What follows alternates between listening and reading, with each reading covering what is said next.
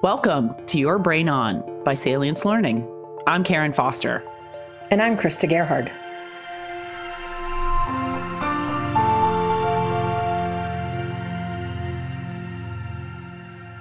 Hello, excited to be here today on Your Brain On and to talk about the Critical Thinking Capability Academy.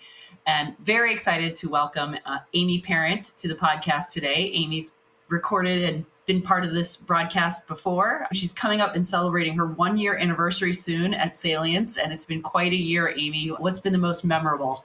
Wow, the entire year has been quite memorable. We've accomplished everything from building a whole academy to increasing our team and launching our academy, which is pretty exciting. So there's been a lot to remember, a lot to take away this year. Yeah, it's kind of all a blur, actually, right? As we look back and think, what haven't we done in terms of finding an LMS and finding video production and writing scripts and various other nuances of many different things.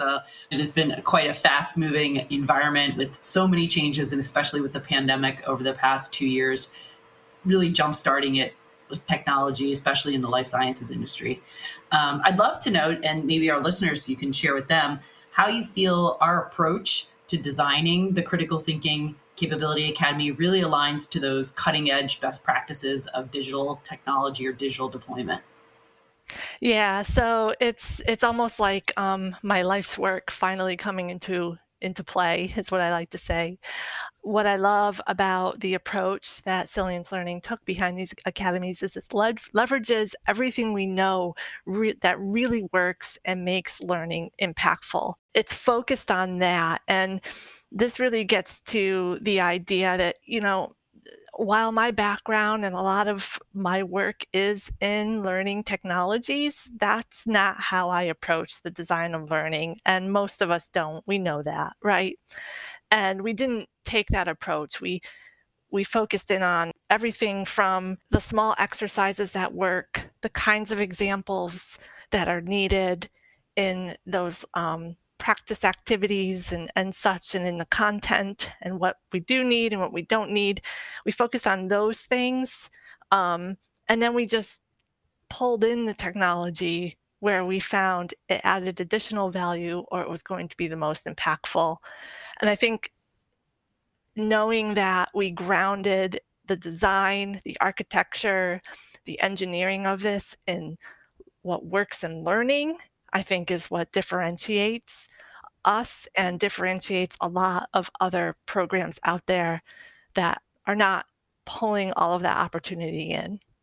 Well, I know I've learned a tremendous amount from you over the past year, especially since coming into this project. I hadn't really designed much in a digital or e-learning space. My expertise was in live and virtual instruction. And so you brought with you this amazing perspective of objectifying our learning and instruction into really these very core elements that could stand alone in a particular instance or be sequenced together and bundled, right, to create these experiences that, as you said, really work with the science of learning that we know. And for me, it was a true passion because I felt that in my life's work in some ways, because you brought the digital view and the micro learning perspective to a subject matter that I'm particularly passionate about, which is critical thinking. And we were able to blend those two together in the past year. And it's really been amazing to see the product evolve and see the solution grow. Of course, we had, I think at last count, maybe 15 other internal and external team members who were a part of the design and the build, the writing of the scripts and the scenarios and the language and the dialogue between two maybe medical science liaisons or two individuals who are first line leaders in really making the content and the concepts of critical thinking come alive. So it didn't sound so bland and theoretical. I don't know what you thought. Yeah, I agree. And if you wouldn't mind me kind of asking a question back to you, in coming up with the vision for, the capability approach and the capability academies, I'd love for you to share with me a little bit about where that came from for you. And to your point, how we then both merged our experiences together. Yeah, absolutely. Well, I wish I could put a finger on the day when Salience first decided to build curriculum around critical thinking.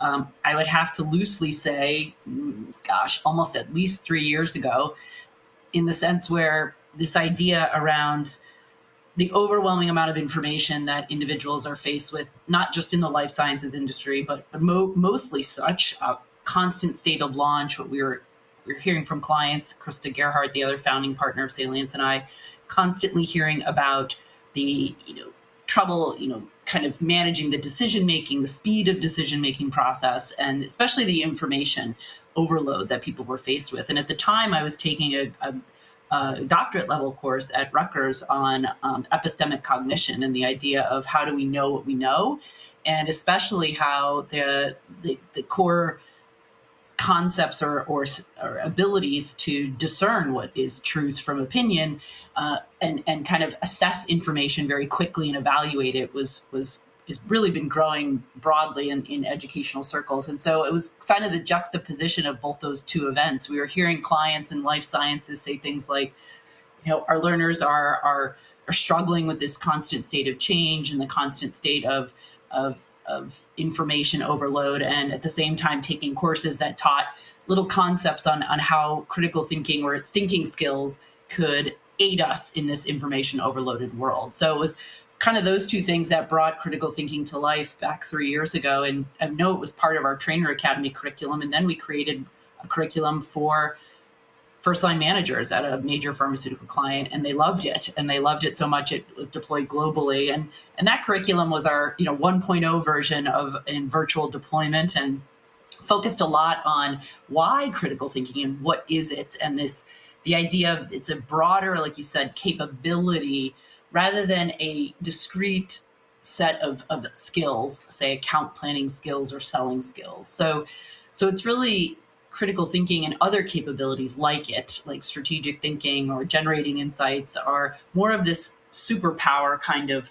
broadly applicable set of actions that can enable a person not only to function in very VUCA environments, right, volatile, uncertain, ambiguous environments, but also to supercharge their skills. So the idea that they can then, what from an educational terms called transfer their skills, to a wider range of situations, right? Because that was what really was befaulting a lot of us in this very fast-paced world of information. So it was a genesis out of kind of perfect sets of circumstances, and also of a vast interest in seeing it work, which is pretty powerful as well.